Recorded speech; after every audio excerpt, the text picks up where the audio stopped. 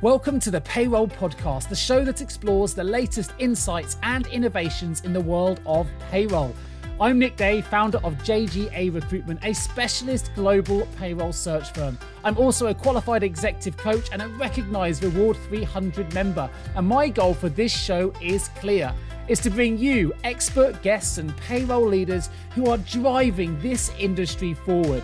From cutting-edge technologies and trends to compliance, analytics, automation, leadership strategies, and more, we're going to cover it all on this show to help you to deliver accurate and timely payrolls across your organizations. So let's join together in raising the strategic profile of payroll worldwide. Grab your coffee or your favorite beverage, and let's get started. Hello, everybody, and welcome to today's September edition of Payroll Question Time. Now, for those of you that don't know me, my name is Nick Day. I'm the founder of JGA Recruitment. We're a specialist payroll recruitment agency. We are now officially international, not just in the UK, but in the US and Europe as well. I'm also the host of the Payroll Podcast. I'm a Reward 300 member, and I've been in this wonderful industry now for over 20 years. It's not as long as Simon, but it's longer than most. It's an industry I very much love and an industry that I'm very passionate about raising the profile for. And I love, of course, hosting this show, Payroll Question Time. But that's enough about me. Let's, Simon, if you can introduce yourself to the listeners, please, today. Yeah, hi, everyone. It's great to be with you again this afternoon and back up after the summer break. I'm sure you all had a great time. Simon Parsons. So I originally joined Centerfile, as it was then, part of NatWest Bank, in 1984. So a few years back, in fact, it was 1984. So 39 years ago. I've worked in other suppliers as well, but I came back as chief analyst after the Ceridian takeover in January 1997, and we're now part of SD Works family. It's great to be back. I'm part of Reward 300, as is Nick is. I've had the Lifetime Achievement Award, the Strathern, in 2012. I have a Master of Science, fellow of the Chartered Institute of Payroll Professionals. I'm really an IT guy, but with a passion for payroll.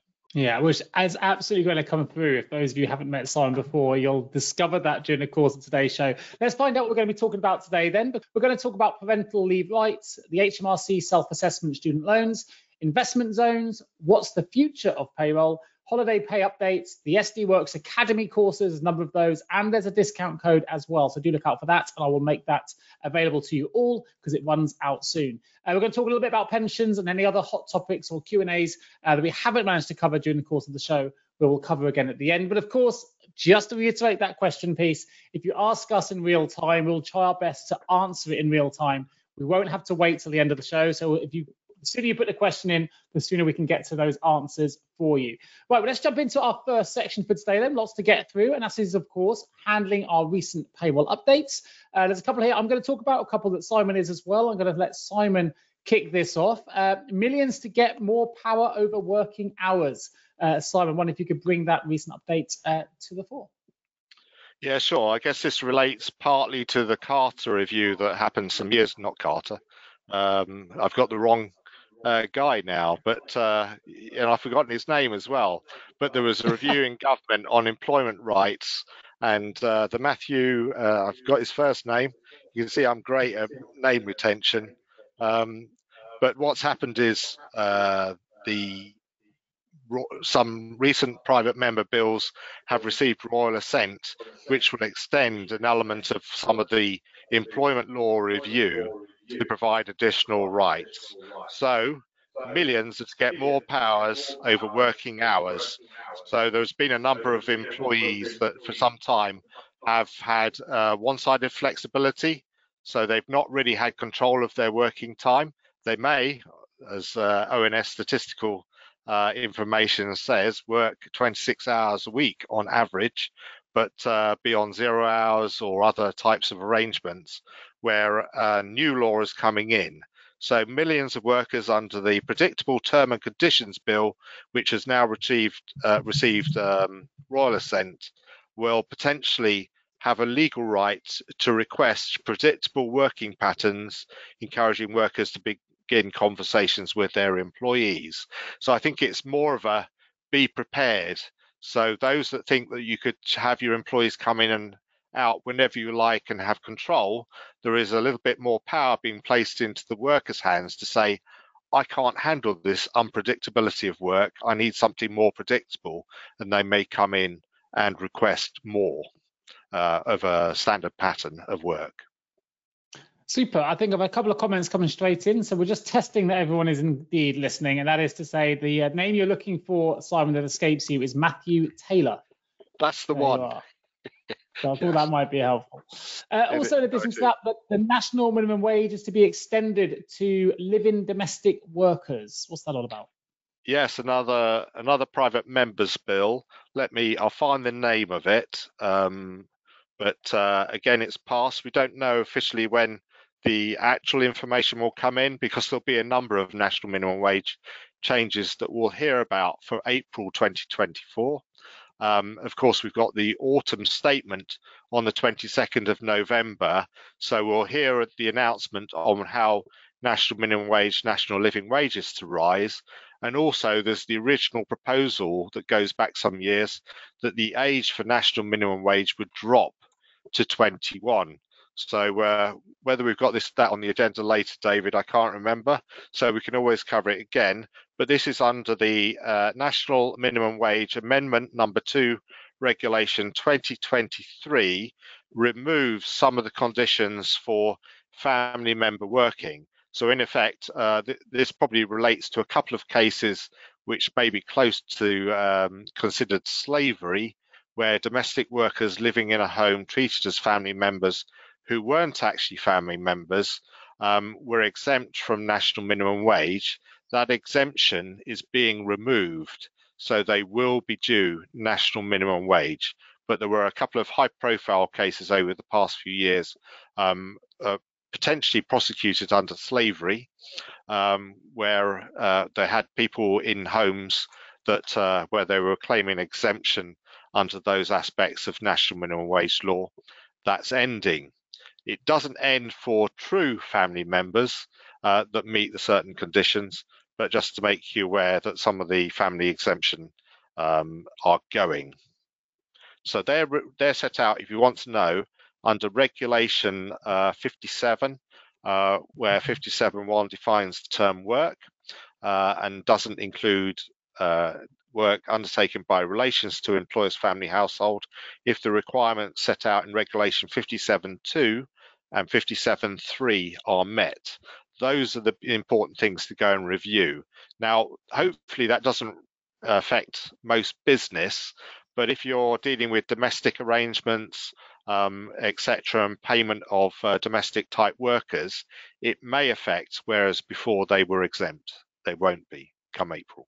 Super, fantastic. Well, I'll give you a little bit of an update because it's a little bit of a plug here that I'm in a live environment. I'm going to take the opportunity to mention a bit of news that's occurred from the world of payroll recruitment, which is JGA Recruitment has launched in the US. And I say that because we are officially the first payroll recruitment agency to offer payroll-specific recruitment services in the whole of the United States. We've opened offices in Austin and in Tampa, and there are other agencies that do tech and HCM tech and HR and other bits and pieces, but no one specifically focused on payroll. So that's what we've done.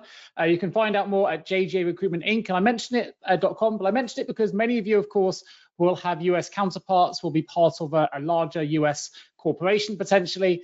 So if you're familiar with JGA Recruitment in the UK and you need support recruiting payroll talent in the US, I'm delighted to say that we are the first agency to ever launch such specific services in the US. And of course, hopefully that'll be an opportunity for us to really continue the work that we do to try and raise the profile of payroll, not just here in the UK, but globally as well, which is equally as important.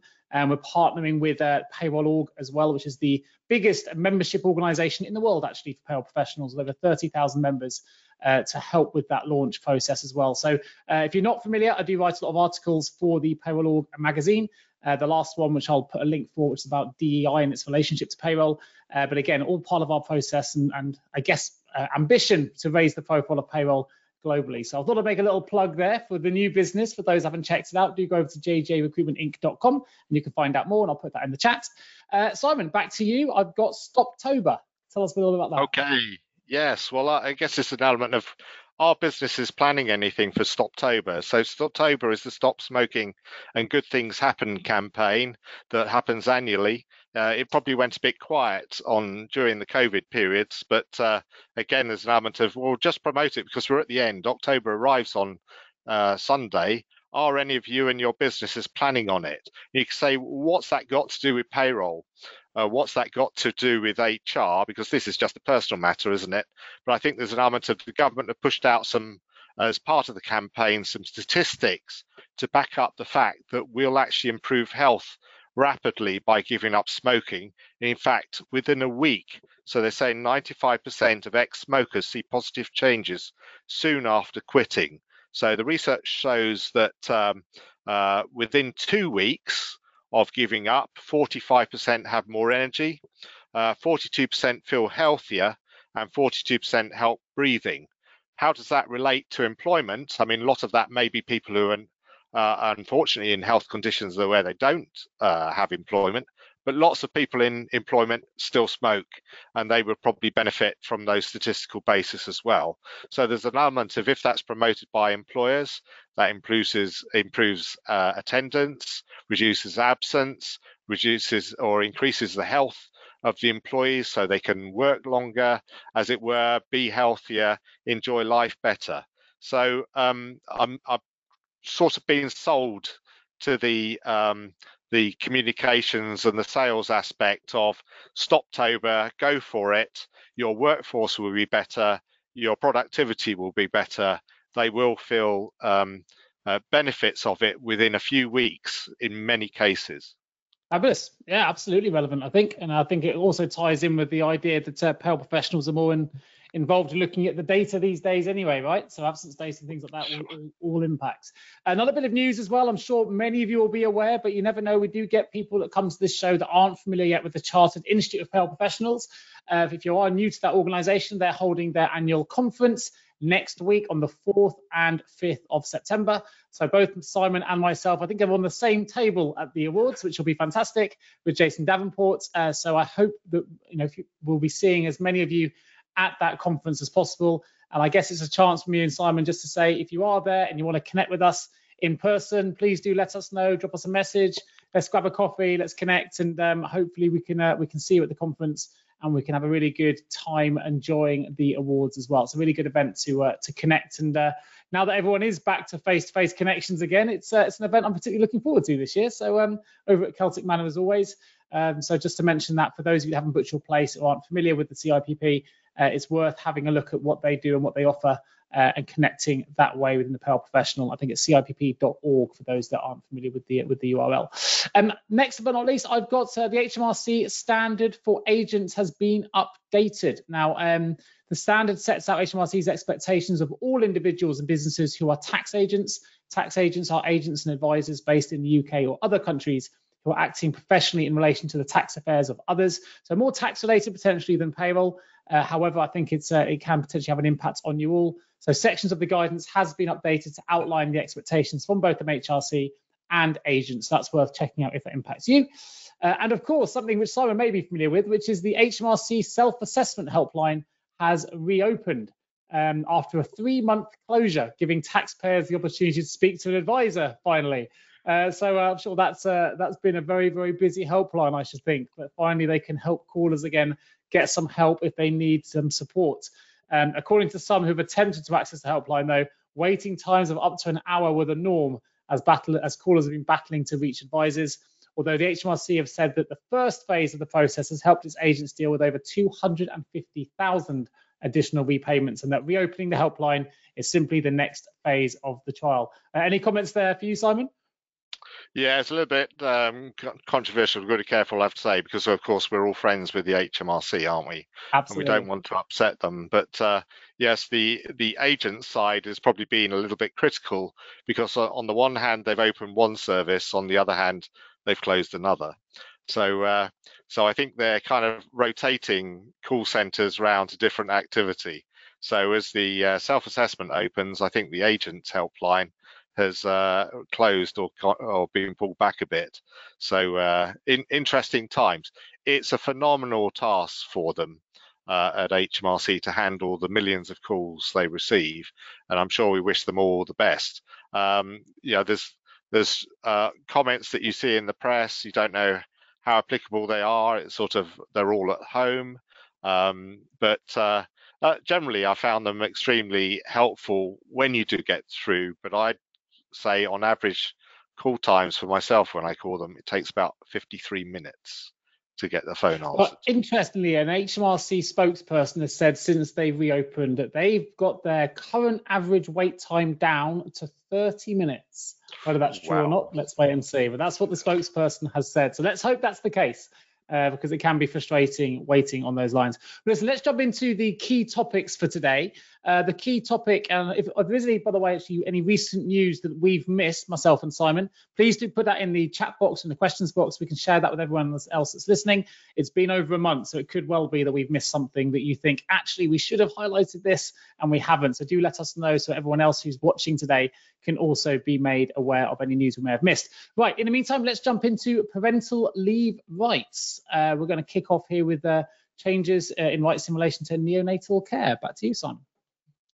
Yeah, sure. So the proposals again on neonatal care have been pushed forward. We don't have fixed dates, but it's an element of be prepared for neonatal to start. So there'll be statutory payments associated that we pay employees. These are for early births where babies had to be kept in hospital for various reasons, and the parents may need more support. At the moment, they're limited to paternity and maternity as rights, and this actually extends because, of course, the baby could be in a specialist unit for a number of weeks and the parents needing some elements of extra support. So this brings in an element of protection to them.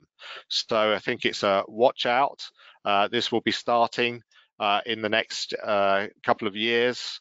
Quite a change for us payroll-wise, getting software ready and even the process and policies that you all have. But and you may even take a stance that actually you'd want to, because the rough boundaries of what neonatal care are known to a certain extent, what they'll cover.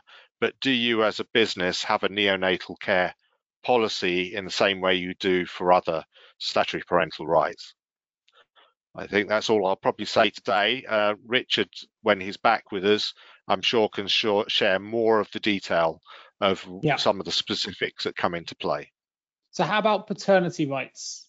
And what are the things we need to look out for next year? Yeah, sure. So from April 24, there are changes to paternity rights. Some of you may have already been doing this, not realizing that actually presently it's unlawful in relation to statutory paternity pay. But from April 2024, the previous conditions of paternity pay were that it has to be continuous. So you can have 1 week or 2 weeks continuous statutory paternity pay. You can't have 1 week, go back to work, have another week later. I know some employers have been applying that unofficially. That's not actually allowed in law. But from April 2024, it becomes the position that actually it's 2 weeks paternity pay rights and there can be a gap. And the extension of when that's taken is lengthened a little more. So I think it's look out for a little bit more detail when that goes through. But paternity rights from April 2024 are extended to allow split statutory payments and leave. Fantastic. And nothing else we need to be considering coming up? That's everything covered now until we got Richard back for the moment? I think so. There are a few things that have been motoring around, and we have differences. If Lou was on the call today, we probably hear there are slight differences in Northern Ireland than there are from Great Britain, because Northern Ireland and Great Britain make up the United Kingdom, and some law is Great British law, as it were, and some law is Northern Ireland. They tend to align, but that's reliant on the various parliaments aligning it. Some of these things are not devolved in Great Britain, so they're not taken care of by the Scottish and Welsh assemblies, but the Northern Ireland sets its own law, usually in parallel. They usually line up, but there are elements of Northern Ireland actually extending beyond some of the Great British rights. And as we've had a comment in the chat here that just says, I looked at neonatal care earlier this week due to the situation arising at work, and the latest date I saw was April 2025. That comes in from Jessica. It's kind of in line with what you were talking about. Super. Okay, so let's jump into the HMRC self-assessment then for student loans. We understand that thousands have been overcharged. This has been confirmed by the HMRC. Simon, what's the latest? Yes, this is a general design flaw. This is one of the areas where I get amazed as a systems analyst type background on IT systems, especially in payroll, of thinking, what were they thinking of when they designed these things? And I'm sure some of you experience it now, but you may well be getting messages saying you've not applied a student loan, and you look at the record and think, oh, that's because they don't turn enough. But that's because they may have a salary sacrifice arrangement or a pension or something like that. And that's because the HMRC, when they check the FPS record, are looking at taxable gross values. But student loans isn't calculated on taxable gross values. It's calculated on earnings for Class 1 national insurance. So it's on a different basis. So there's an element of they're not looking at the same thing. And some elements that may be taxable are not subject to Class 1. So that's expanded into the self-assessment. So one of the other representatives, I sit on a group called the Employment Payroll Group, and also on the Share Scheme Group, and also the Student Loan. I'm on the Collection of Student Loan panel. I think one of the other representatives there is Ian Holloway, that some people may know. Matthew Brown challenged them to say they're seeing some issues with self-assessment, that the correct amount is calculated in pay in accordance with Class 1, and then in the self-assessment declaration it's asking for more. And so there was an element of HMRC were asked to look at that, and they've discovered that they've been looking at the taxable gross value for student loan assessment. Which means that people have been sent demands for further payments to meet student loan through self-assessment in error, because student loans are not assessed on taxable gross. They're assessed on Class 1 employment earnings. So therefore, they've been overcharged. So as of this last week, letters have been started to be sent to these cases to say, oh, by the way, you have been overcharged your student loan. Do you want a refund, or do you want us to keep the money and offset it against your liability? They have the choice to do both, because of course that reduces the interest charge, etc. For those, you think these days, Nick, will anybody ever pay off their student loan? But for those that would pay off their student loan, it would work out a little bit cheaper. And they're correcting the systems going forward. So big fault being found in self-assessment. It's using the wrong earnings basis, as does the FPS, for student loan calculations. Does that impact payroll? No, because you'll be doing it on the right calculations if you're using competent payroll software. For example, the SD-Works solution uses Class 1 earnings as required by the law. Fantastic. Okay, well, that's a pretty good overview there. It's interesting. We're going to actually, I think it's probably time we get the audience involved in their first poll. Particularly, we talked a lot about HMRC communications today in relation to student loans, the helpline reopening, agents updating, and everything else.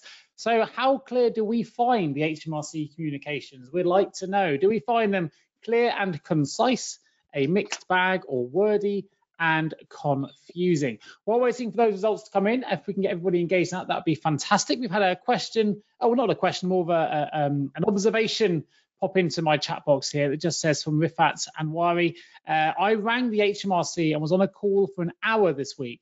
And I rang yesterday as well, and they weren't even accepting calls. Well, of course, maybe not in not accepting those calls. That's what helps to get those average times down to just 30 minutes. I don't know. But thank you for putting the observation into the questions box. Now, I know that another 10 people have recently just joined the webinar mid-flow, so welcome.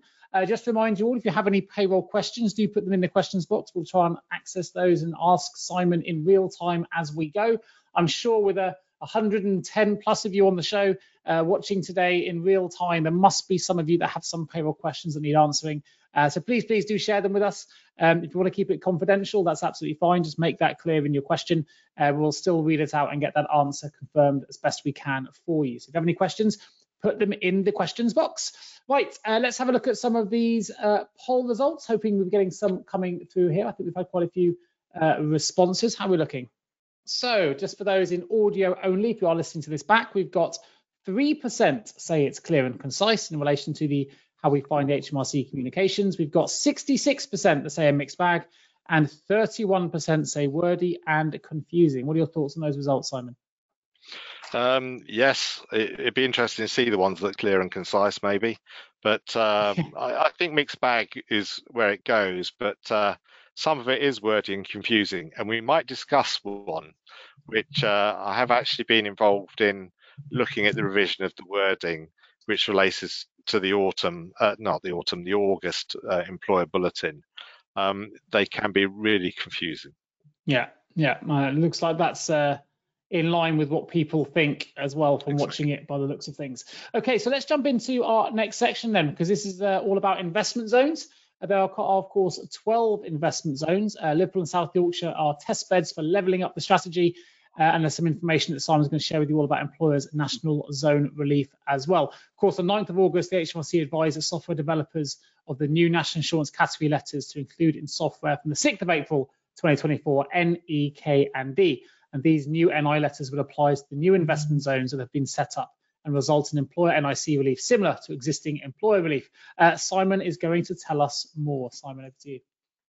Yes, investment zones are already in existence. So the investment zone national insurance relief for employers is already sort of in real life. However, they've piggybacked on the Freeport concessions. So the Freeport letters F, E, N, and R have been used to this point. So potentially investment zones could have new employments created from April 2022. So already over a year. And if you did, you could use FENR or FENR as the national insurance categories. That changes in April 24. When they actually have their own investment zone NIC categories, as Nick indicated, N, E, K, and D, or if you catch me on a bad day, I call them naked. So probably a little bit flippant, but the naked codes are coming. That will mean if you're operating Freeports already, you'll have to move from the FENR to the naked codes in April. They're calculate exactly the same way as Freeports. My own plea in the consultations was just keep the same NI categories, but they've decided to do their own. The reason being, of course, is that Freeports reliefs may close at a different time from the investment zone reliefs, but so far they have the same pattern. So national insurance employers relief up to £25,000 worth of earnings for 1 year from the start of, well, actually it's 3 years from the start of employment. Forget 1 year, that's veterans. Okay, and so looking forward to that. It'd be interesting to know, I've not come across any yet, but interesting to know if there's any employers that actually operate in Freeports and investment zones that are in our audience yet. You may have sub-departments that do, you just have an office that's now an investment zone, which, but with the investment zone, that spreads it a bit further, Nick, I'm thinking, because some of those areas are covering not a Freeport site per se, but a lump of remote area of Britain, as it were. So, and employers may just find themselves there. Well, I've got a bit of additional information as well, which I've just researched in relation to this call before we started, where, as Simon started with, there are already national insurance holidays, of course, that exist for employers where on payday the employer is under 21 or under 25 and not an approved apprenticeship, or ex-armed forces, personnel veterans, and of course, employers or employees of employers in, as Simon mentioned, Freeport zones. The holiday relates to the amount of national insurance payable by the employer, not the employee. And we were talking pre this show today about different acronyms that we've been using, NECAD being one of the ones that Simon mentioned. Of course, HMRC has called this new initiative Investment Zone Employer NICs Relief, or IZENE, I believe, is just the acronym being used on that instance. There was another acronym I also found, which was called IZUST. Are you familiar with that one, Simon? Eyes us, or you might have been. Yes, the upper secondary threshold. Yes, Oh, what a this is load of good. nonsense. Very good. Yes, yeah, and it's odd, isn't it? Because the way they specify this in law is it's different to the Freeport upper secondary threshold, which is different to the apprenticeships upper secondary threshold, which is different to the under 21s upper secondary threshold. So we now have 4 upper secondary thresholds, except 2 of them are the same value and 2 of them are a different same value. Why? Oh, why? Oh, why? I don't know. Well, I Yeah, do. that's It's there's because some they're good knowledge. crazy. It's some very good knowledge. You knew where that was. To give some Yeah. context here, HMRC's March 2023 policy paper gave more information and how the November 22 refocus changed things, specifically the value of the ISIST. Originally, it was going to be 50,270 per annum, i.e. the value of other NI holiday regimes, such as that for under 21s, apprentices and veterans. However, the new threshold ISIST will now be 25,000 per annum, the same value as the Freeport upper secondary threshold, or the FUST. We are going acronym heavy here. If an investment zone tax site becomes operational before the 6th of April 2024, employers should claim the iZenir using the Freeport NIC category letters instead, and then remember to change them to the relevant investment zone ones in April 2024. Investment zones have been merged with Freeport zones, which Simon was mentioning, and renamed as special tax sites, i.e. the definition of sites where there are tax reliefs. The date on which tax reliefs for special tax sites end was originally the 5th of April 2026, but the end date has been reset to the 30th of September 2026, meaning that the eligible employee will have had to have started between the 5th of April 2023, so relevant now, and this date for the employer to claim NIC's relief, both Freeport and investment zones. Is that correct, Simon? Have I got that research correct? Oh, it sounds good to me, Nick. There you go. You know, We've had a couple of I've got questions that in come in my as well. So I hope DNA. that covers. You have any Yeah. questions on investment zones? Simon, as you can tell there from his knowledge of ISIST and other things, is very knowledgeable in the area. So do put them in the questions box. I've got 2 that are unrelated to this particular subject, but that's okay. The first is a quick check, as my mind has gone a little bit blank. Our business would like to issue a gift card to employees who won an award to the value of £245. Can I assume anything over £50, the whole amount, is taxable rather than the difference of the trivial benefit amount and the full amount of the gift card, and therefore still needs to be reported on a P11D? Yes, or you potentially could place it possibly on a PSA or PAYE settlement arrangement if the employer wants to meet the liability. But in effect, a trivial benefit is up to £50. There could be multiples, just got to have a little bit of care. But if you've given £50 and a penny, it's no longer a trivial benefit. The taxable liability is £50 and a penny. So in your example, as it exceeds £50, the whole value is taxable. Subject to other exemptions that there may be around, Nick, and going back to our disclaimer, because of course not all vouchers are taxable, because childcare isn't potentially in that same way or within certain limits, and there are other sort of exemptions. But as a general principle, shopping voucher would be taxable. It would also be subject to Class 1 national insurance. Have you ever asked yourself, how can I recruit payroll staff effectively? Please don't give up on your recruitment project just yet.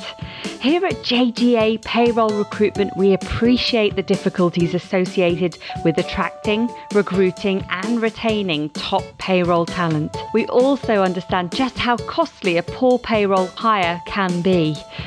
JGA Recruitment are a niche payroll recruitment agency who will partner with you to resource payroll candidates who will improve both the accuracy and efficiency of your payroll department. Contact us today on 01727 800 377 or visit jgarecruitment.com to find out more.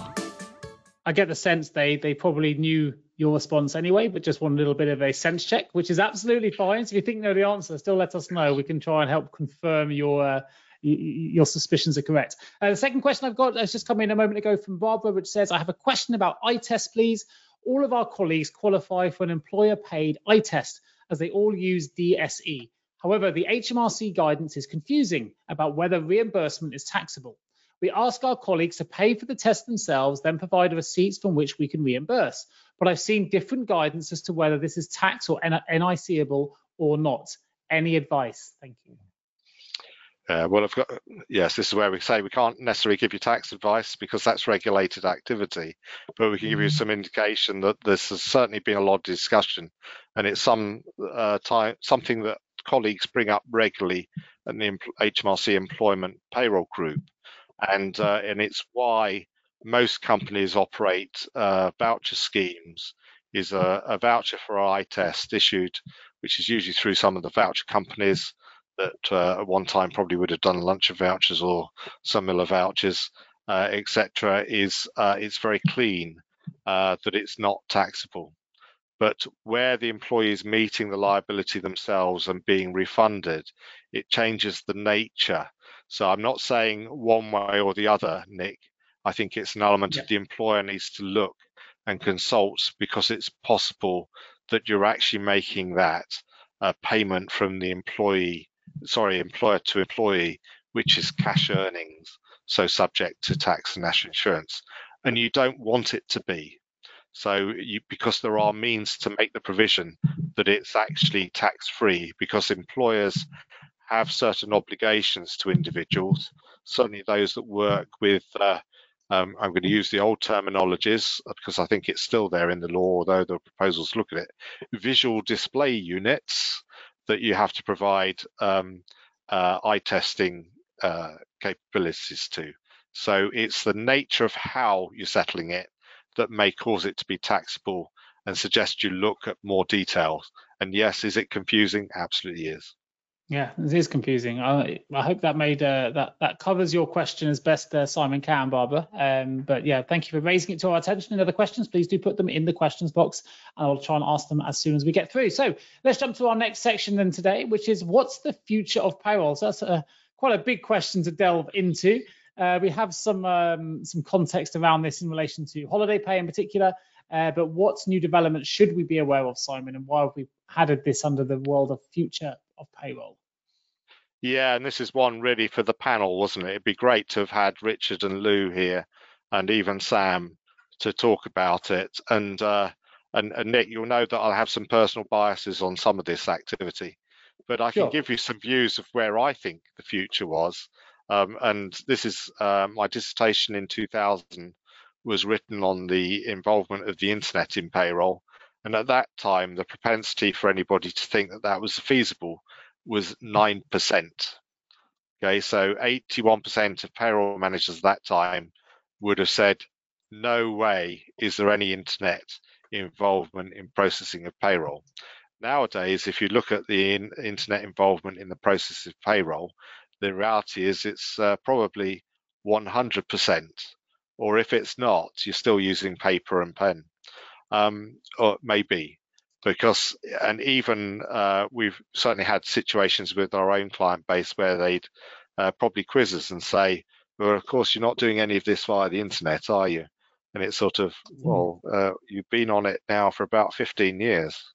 And yeah, absolutely. And we've never hidden it. And it's sort of, oh, you want a cloud-based solution that isn't on the internet. Do you know what these terms mean? No, I'm being a bit flippant there, but it can be a bit. Yeah, it can be. Well, I'll remind you. Some years ago, we had a breakdown of computer. I used to work for Sun Alliance, and they got an emergency box in to replace the equipment that had broken to keep the computer working. But it was orange, and when the senior management came down and saw this orange back box amongst the blue other boxes, they immediately asked it to be removed, not realizing what a fundamental part of the infrastructure it was, and was only a temporary loan. And sometimes I think we can come to those sorts of things is most things are delivered. What's the future of payroll? If I was talked about my dream, at the moment we hear a lot about pay on demand. I don't think pay on demand is changing fundamentally payroll, because it still fixes a cycle of activity. But my dream is to actually offer flexibility so that I could change my payday to when I want it to be. Similar as at one point, your mortgage would have all been taken out on the first of the month, and you didn't really have a choice. These days, you can have your mortgage taken out on any day of the month you want. Doesn't mean you pay it daily. It's just you've chosen when to have the deduction taken. And I think there's an element of we may well move into a world where I can choose to be paid weekly, fortnightly. I can choose to be paid whenever I choose, and I can choose what the paid day is. And that's the sort of thing that I would hope that technology would support. Now, that may be seen as an element too strong or too far. HMRC are actually consulting about pay advances at the moment. National minimum wage team are looking at them because there are implications. But other elements on payroll, I think, certainly the access of information, how it transfers, how it integrates, how it deals with things is where I'd like to see the future. So you do something in one place, everywhere knows it's happened if you want it to. For example, change of name, change of address, change of details. It just goes everywhere for you. That's sort of the dream of where I think it is. Now, other panelists would have had other more broad views.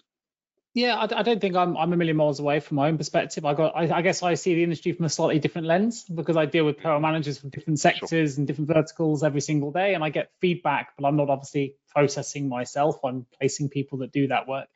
I think one of the interesting things you mentioned, the internet example, I recall, I think it was probably 2018, 2019, that there was a survey run by the CIPP that talked about the adoption of on-demand pay. And I think 86% said it wouldn't be adopted in their business. And I think it'd be interesting to run that poll now. I think we'll see a significant change in those results. Whether that doesn't mean they've implemented it already, but I think the openness to adopting these ways of paying and these new evolutionary payroll processes now is much more broadly accepted that it's coming. And obviously all the software providers are working on different solutions under slightly different names to accompany that pay on demand kind of appetite, I guess, because it's there, and it's certainly very popular in other regions like the US, for example, as well. I think what was really interesting in your response, though, is everything you mentioned there was kind of systems related. I think the future of payroll now is very much around automating, as we know, the manual tasks, but the payroll leaders of tomorrow are going to need to be system leaders as well, and that's not just related to managing these different systems as they all plug in through different APIs and other things, and then ensuring that the data is accurate, because bad data in means bad data out, and we've got to manage those things correctly. But also because there's loads of different systems now that do different things. And I think that the role of payroll has broadened significantly. You know, we're now involved in wellness. We're now involved in the article I've just put in the chat, which is about how payroll can get involved in diversity, equity, and inclusion, and have an influence on those kind of things that I don't think ever would have been in the conversation a few years ago. And that sort of links to the collaboration that payroll now has with HR and broader stakeholders within a business as well. But of course, within systems, we now have access to a lot more data, and looking at how we can utilize that data more intelligently to drive strategic decisions, to improve performance, to improve engagement, attraction, retention, and all the different things. And you touched upon some of that data right at the start of this show, Simon, in relation to absence data, or looking at maternity trends or absence trends or sickness trends or whatever it might be. Access to that data can be really, really valuable because they can drive decisions at a higher level, and this is where you can really get payroll involved in the conversation, which is what a lot of payroll people want. That board level, I guess, involvement. But I also think I say this with a little bit of caution as well, because I think, and I may be correct, and I hope I'm incorrect, I really do, but I think with the appetite for and awareness that payroll now has this data at their fingertips, and the appetite for payroll professionals to really delve into that data and analyze it and utilize it, does make it slightly more open for those that are more less criminal, shall we say, to access that data, to hack that data, to try and target payroll professionals and payroll departments that may not have the security provisions in place to protect it correctly. Because I think data is now the most valuable commodity in the world if used correctly, and payroll has access to a lot of it.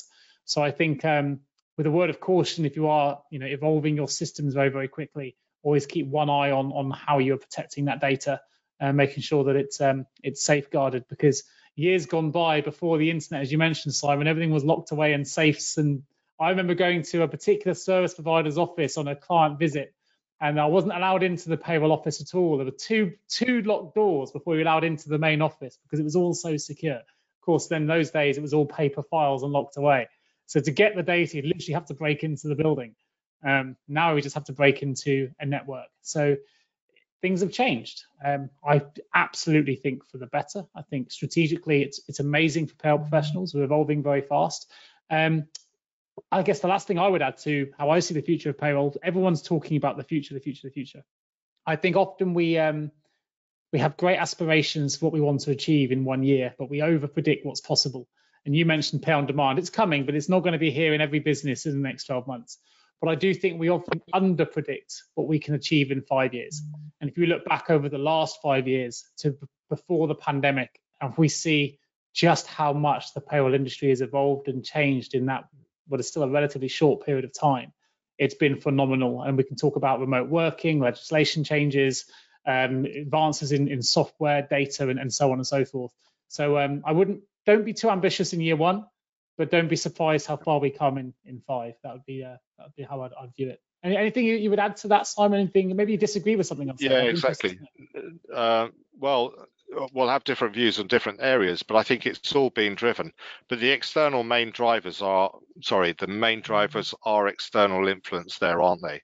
I mean, I've probably thought that home working was a great idea since I did it in 2001, but lots of people resisted it as being a bad idea, but it was forced upon us. And I think on the whole, it's worked out. And there's an element of maybe the inclusion of the internet in payroll was kind of forced by other stuff. We had the Carter Review. We had the introduction of RTI in 2013. Can you believe that? 10 years ago, over 10 years ago, that we were all forced into this new method. There's a question of where does that go in the future? I think it's one of the criticisms I kind of make in the representation groups is they keep on designing things based on a form that was used 40 years ago. It's kind of why? Start from scratch and think, what are you trying to achieve? So a dream, if I said HMRC wise, and maybe people will fall out with me over this, is get rid of the P45, get rid of the new starter checklists. You don't need them. There's an element of you change job or you start a new job, issue a share code to your new employer. The employer puts in that share code, APIs through to HMRC. You know their right to work status, you know their national insurance number, you know their tax code, you know their previous earnings if it's applicable, all just filters through because you've got a share code. Don't have to collect anything because the employee has notified via, I don't know, their personal tax account app.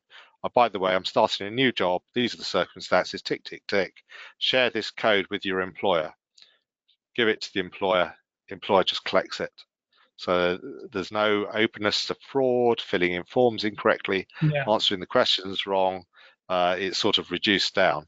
So I think government is part of that push for modernisation as well, because they're a key stakeholder in the payroll world. They're a third of the stakeholders, really, aren't they? I think the other thing that I've seen from a recruitment standpoint is that it's other industries now, other business areas or entrepreneurs or whatever you want to put it, have recently identified payroll as being a real opportunity for profit. And to do that, of course, needs to develop new systems. I saw a report, I think it was about 2 years ago, by one of the software providers that said they valued the global payroll software market at 35 billion. Now, when people realize that actually maybe this is an area within business that hasn't been modernized as much as perhaps other functions have been, and we always talk about our counterparts in finance or HR, which always seem to get the budget first. So suppliers have kind of cottoned onto this and gone, you know what, it's ripe for transformation. And with that comes a lot of development, a lot of advancement, a lot of investment, a lot of R&D and other things that come out. And we've seen a lot of new suppliers come into the market space that I'd never heard of, almost from nowhere, and grow very, very quickly. Some not so much because they haven't quite grasped what payroll or the complexity of payroll really involves. And I think it's testament to the fact that payroll now is very much in the public eye, and certainly within the world of business, they understand the importance of payroll. So I think that's been a massive, massive step. I think while there's money to be made, without being too down on it, but while there's money available, they're going to see more and more solutions come to the market when there's a sale to be had. So I think a bit like in my world of recruitment, I get pitched new software ideas and products every single day. And I think it's sometimes you want to buy every sweet in the sweet shop. We need to be a little bit selective about what actually is going to add value to our business and utilizing and what the outcome we actually want, which you mentioned a minute ago, before we buy all the new shiny things. Now, I've also got here on the future of back to school holiday pay and prep for festive season. Have I got this out of date on my records? That doesn't seem to correlate on my notes. So I don't know where I've got that from. Is that anything that relates to you, Simon? Have I missed something here? Yes, don't know. Back to school holiday pay. I'm trying to think what that's about. I don't know how that Except links is to the this future again of about payroll. Brazil? Yes, except there are consultations going on. So maybe that's what it's going I about. see. Because we had the Brazil case last year, which relates to appeal court from 2 years before. So a couple of consultations on talking about options for rolled up holiday, even percentage schemes. Now, some people will get excited and think, oh, we're going back to the 1207%. I think you need to understand what the proposal was. Although that figure might be there, it's about entitlements, not pay. So it's an element of that. So I think it's a watch this space because, and it has been in the press recently as well, because there was an article the other week about the frustrations of non-clarity on holiday pay law. In fairness to the government, they probably say, no, there is clarity on holiday pay law. It's as set out in the Working Time Regulations and the Employment Rights Act. The challenge is people don't want to comply with that, but they quite like the idea of some of the proposals. So it's an element of when are the government going to move forward with the proposals? Well, it's watch this space, we don't know. But at the moment, Working Time Regulations and Employment Rights Act. The other is an element of, I think the item was actually Christmas is upon us soon.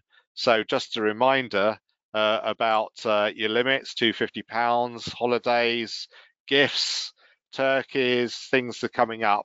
That maybe it's an element of thinking as a payroll manager, because if you're a payroll manager like lots of payroll managers I know in businesses, you don't hear about the fact that the company has decided to do all these things for Christmas or other reasons until after the event, when you're trying to figure out what you do about P11D, payroll, PSAs, and everything else. So it's sort of get in there, be involved in the strategic planning, because some employers just do things not realizing the tax implication.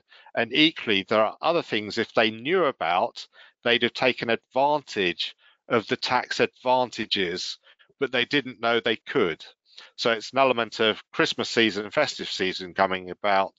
A couple of years ago, Nick, I think we're all in our Christmas jumpers talking about this stuff, but we thought we'd raise it in October because December's too late. So just to There's remind a chance you, also for payroll people to get the communication strategy right now, right? Get your comms out, because there'll be those team managers that think it's okay to give bonuses and prizes and things away without any thought about the payroll consequences. So if you navigate that early and remind everyone in your business what they can or cannot do, it might just make your own payroll process that much easier come Christmas time. So yeah, absolutely well put. And it might feel early to everybody, but actually I don't think it's too early. I went into Tesco's and I've seen them already starting to put the festive stuff out. So if it's not too soon for Tesco's, it's not too soon for PQT. That's my view. Let's jump into the second poll. I would like to know today if there have been any dashboard difficulties. So we're back to the HMRC again, trying to get a flavour for or a feel for how things are going. How is the HMRC dashboard working out for you? It always balances, it never balances, or it's sometimes out. While we are asking all of you to put those results in, you've had a couple of comments in the questions box. I'm going to read those out as we go. The first is, I think it was in relation to why I saw that festive point on the slide, but Joanne's mentioned it requires people to do something when they start a new job, but so many people feel it is a payroll's job. Every month we get the question, why has my tax code changed? Can you put it right, please? I think it's a common thing that most payroll departments have to suffer, unfortunately, but it's a good point, well made. Carrie Ann has said, where are we with the car allowance and NIC case against the HMRC? Are you familiar with that case, Simon, and any updates that you can share? Well, yes. Well, the case was won by the company, so potentially you can claim the national insurance reliefs on the 45Ps, etc., that weren't necessarily dealt with in that way, because HMRC indicated previously you can't. So there is an element of logging your claim and progressing. So it's not a subject we focus on today, Nick. There are a couple of articles around that we could probably highlight out at some point. or even cover in more detail on the next session. But yes, there is a provision, recent case where the employer won the right to claim back or offset to get national insurance reliefs on car payments, which previously they weren't given. A couple of other questions come in. So far, we've got 49% of you have answered the poll. So we'll just wait a little bit longer to get everyone to vote so we get the most comprehensive results that we can. Keep voting if you haven't done so already, just so we can get that in there. We'll have some commentary on that in just a moment. Next question. I have a holiday calculation question. We have a lot of hospitality clients who use rota systems which calculate holiday. If some systems haven't brought in the correct new holiday average calculations and the client gets audited by the HMRC, where do they stand on the calculations? Thank you. Okay, well, firstly, holiday pay is not an HMRC matter, so the HMRC won't get involved in it. Would the National Minimum Wage team get involved from HMRC? They might, but again, holiday pay doesn't count for national minimum wage purposes unless it's being used for judgment points. So this is an employment law related matter. So the means of correction by an employee is through the employment tribunal sort of system. So taking out an industrial tribunal case or the courts. So the ET has some time limit restrictions, but that they won't hear if out of time, but that doesn't necessarily stop an employee taking an employer to court going back up to 6 years. So it's not an HMRC matter generally, unless we're talking about national minimum wage judgments. But again, they're not there, to judge on holiday pay. Now, under the, I've forgotten his name already, Nick, and the guy's reminded me. It shows how nervous we get on this. Matthew. Yes, on the Matthew Taylor review, his proposal was for a single enforcer to be brought in, but the government have delayed the introduction of a single enforcer. So the single enforcer would have meant an audit team coming in, and if they found breaches, they could order the employer to take action. That's not going ahead at the moment, so it's left with being an individual case against individuals. Fab. Okay, cool. So I've got another question that's come in here. Question in relation to reduced employers' NICs in investment zones. Do we know where the investment zones are? And I think the answer is yes. There's a published maps and list of them, but they're growing all the time as more and more get added. So the government do produce little map charts which tell you where the investment zones are. So if you did a little search, or it's something I'm sure we could put on, SD Works have an information site. The quick and easy way to get to it is just by typing in payhr.uk. The long address is sdworks-payhr.co.uk, but payhr.uk will get you there. We could look to actually publish some links. They're not there now, but now it's been suggested we could put some links there to help you find them easier. If not, Google. Fab. And last but not least, and we'll get these poll results. Thank you everyone else who's just got their votes in. Rashid, let's get the votes on the screen. I'll read it out in just a moment while I ask this question, Dave, if that's okay. So last bit from Jack says, not sure if anyone else has experienced this, but the HMRC seems to have rejigged all of the payments received to the wrong tax months, which then takes them months to correct if they can do it correctly. Is anyone else, have you seen something you've seen, Simon, or if anyone else has experienced the same, please let me know in the chat or in the questions. Is that something you're familiar with, Simon? Yes, fairly common. In fact, 31% of those that responded are probably finding that's on that list, and maybe even the 63. It's fairly common occurrence. You'd think that after 10 years of RTI, it would be starting to balance a bit better, but I guess their investment funds are on other matters. Yeah, agreed. Right, let's have a look at these poll results. We've got nearly all of you have voted, so thank you ever so much for getting involved. For those in audio only, the question was dashboard difficulties. How is the HMRC dashboard working out for you? And the results were as follows. Always balances, 6%, well done to you. Never balances, 31%, and sometimes out, 63%. What are your thoughts on those results, Simon? Yes, it's interesting. I think they're in alignment with what I would expect. but not in alignment with what I may be led to believe by the official sources. The official sources tend to say that only 2% of employers have challenges. However, 2% of 2.4 million employers that we have in the UK now is a large number, and that may mean that you've got more than one employee. So it's more likely to hit those sorts of groups. So if you've got lots of employees, the more you're likely to not balance. But quite often it's portrayed as not being a problem. And one of the reasons I think we asked this was we believe there is more of a problem out there. And there's many a time I've gone to contacts and it says, oh, we've never had this problem with any other employer. It's just this employer. And I say, well, that's interesting because this is exactly the same as the employer I told you about last week, that you've never seen this problem with any other employer. I don't mean that to sound cynical because to an extent, but there is a reality of, I think if you're experiencing problems, you're not alone. Yeah, I would agree with that as well. Okay, well, let's jump back into the slides then, because we've got some interesting announcements here from SD Works, because they have a number of courses. If you're not familiar with the SD Works Academy, I suggest you take a look, because they're doing an awful lot of work to promote the world of payroll, to promote knowledge in payroll, to raise the profile of payroll. Some of the webinars I've been involved in myself, they bring some excellent panelists to different courses, including, of course, our very own Simon Parsons. So some of the courses to come, we've got the 2nd of October, hiring your first employee. The 4th of October, national minimum wage and introductions. Of course, both of those are next week. Still time to sign up for both of those. 13th, we have parental leave and pay rights. The 16th, navigating employee relations. So share that maybe with your HR teams as well. 18th of October, payroll part 1, followed by the payroll part 2 on the 19th.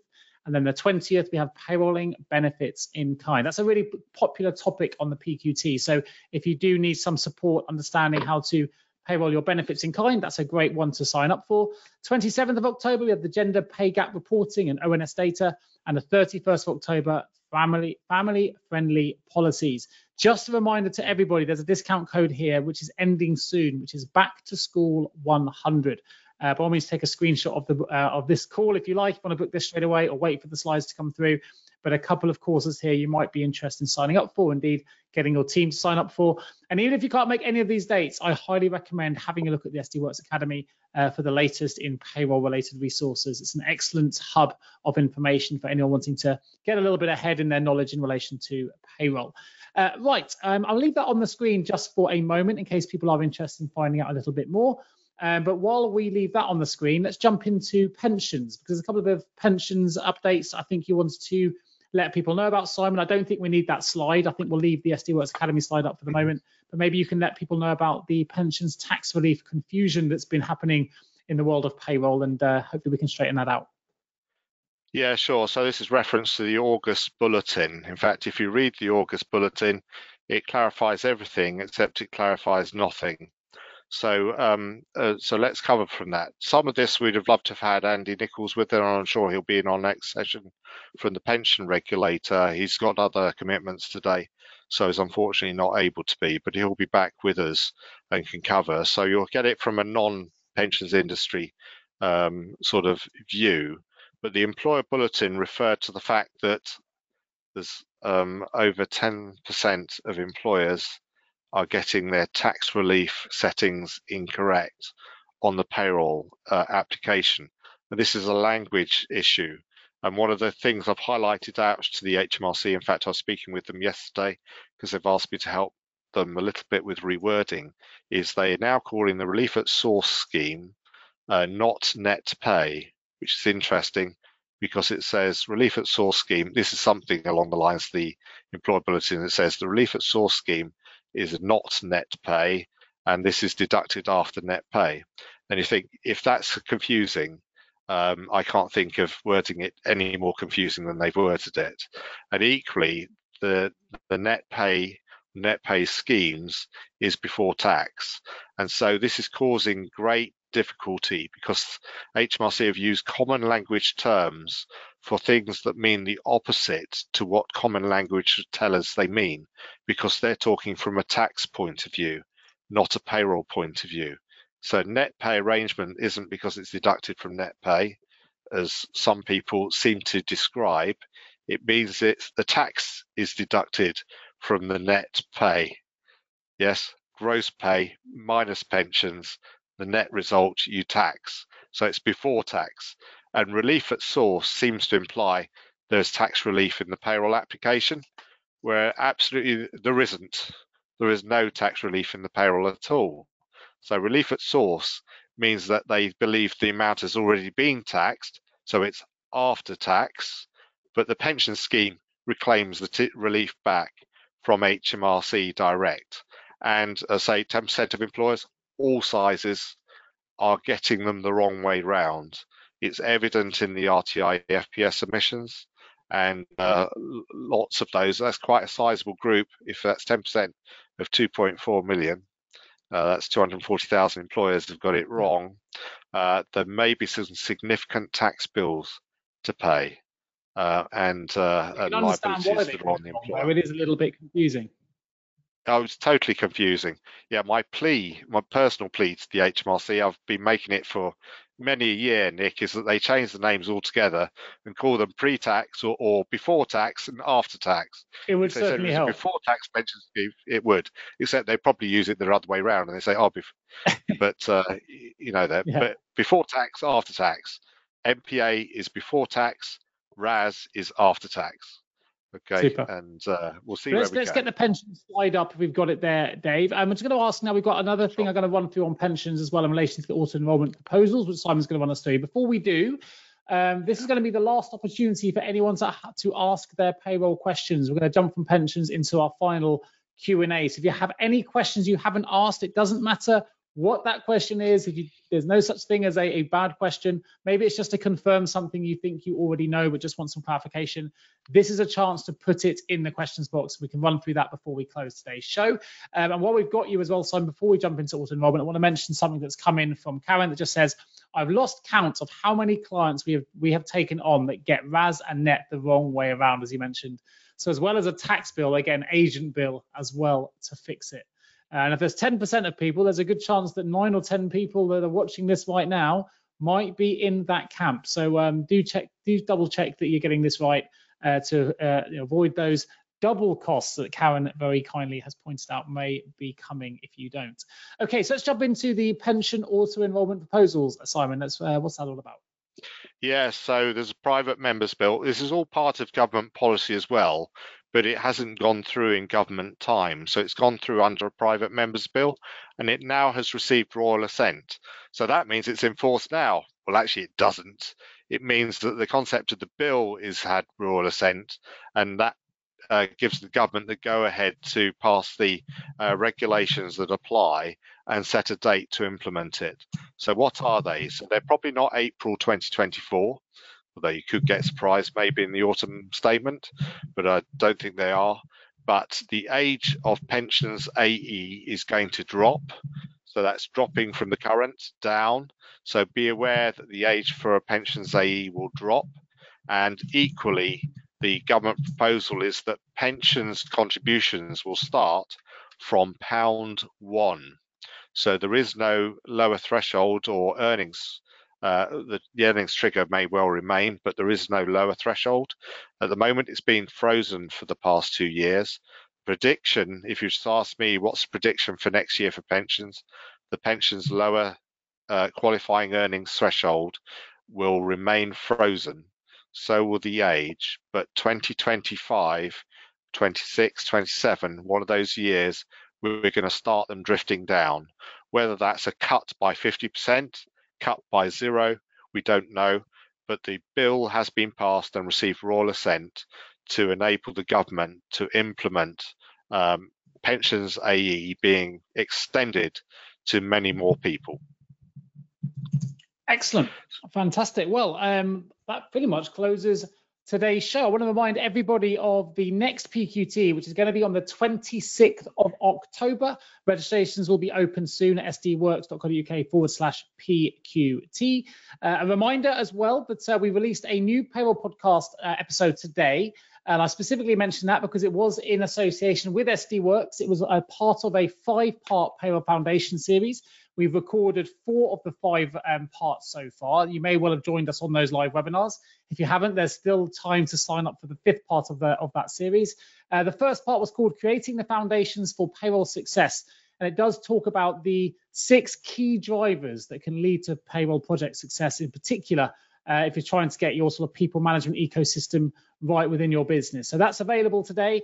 It was recorded. It's a recording of the webinar that took place. It was hosted by SD Works with myself. There was Bob Rayhill was involved, as was Adam from Lace Partners. So it's a really good episode. And if you're interested in creating the foundations for payroll success, then please do head over to either our website, jjrecruitment.com, to access that, or it's available on all major podcast channels, including Apple Podcasts as well. And obviously that's in connection with SD Works. And the rest of that series will also be published in due course. If you enjoy episode 1, look out for episode 2, 3, and 4, which will be dropping very, very soon. It just leaves me to say a huge thank you to everybody for joining us today on the Payroll Question Time. And I look forward to seeing you all again on the 26th of October. Thank you ever so much, Simon Parsons, our resident payroll expert, encyclopedic knowledge of everything payroll. It's been a good chat with just the 2 of us today, and hopefully there'll be a bigger panel next time. Everyone, stay safe, and we look forward to bringing you up the next episode real soon. That's all for this episode of the Payroll Podcast. I hope you enjoyed our discussion today and gained valuable insights and inspiration to advance your payroll career or your payroll operation. If you haven't already, please do subscribe to the show so you never miss a future episode. And if you found this podcast helpful, please take a moment to leave us a little review on your preferred podcast platform. It's your feedback that really helps me to improve the show and, of course, attract new listeners so we can continue to raise the profile of the payroll industry for all. Finally, if you know anyone who could benefit from this payroll podcast, please do share it with them. Let's spread the word and build a vibrant community of payroll professionals worldwide. Thank you, of course, for listening. My name is Nick Day. Please do look me up on LinkedIn and send me a connection request. In the meantime, I look forward to being with you again on the next episode of the Payroll Podcast real soon.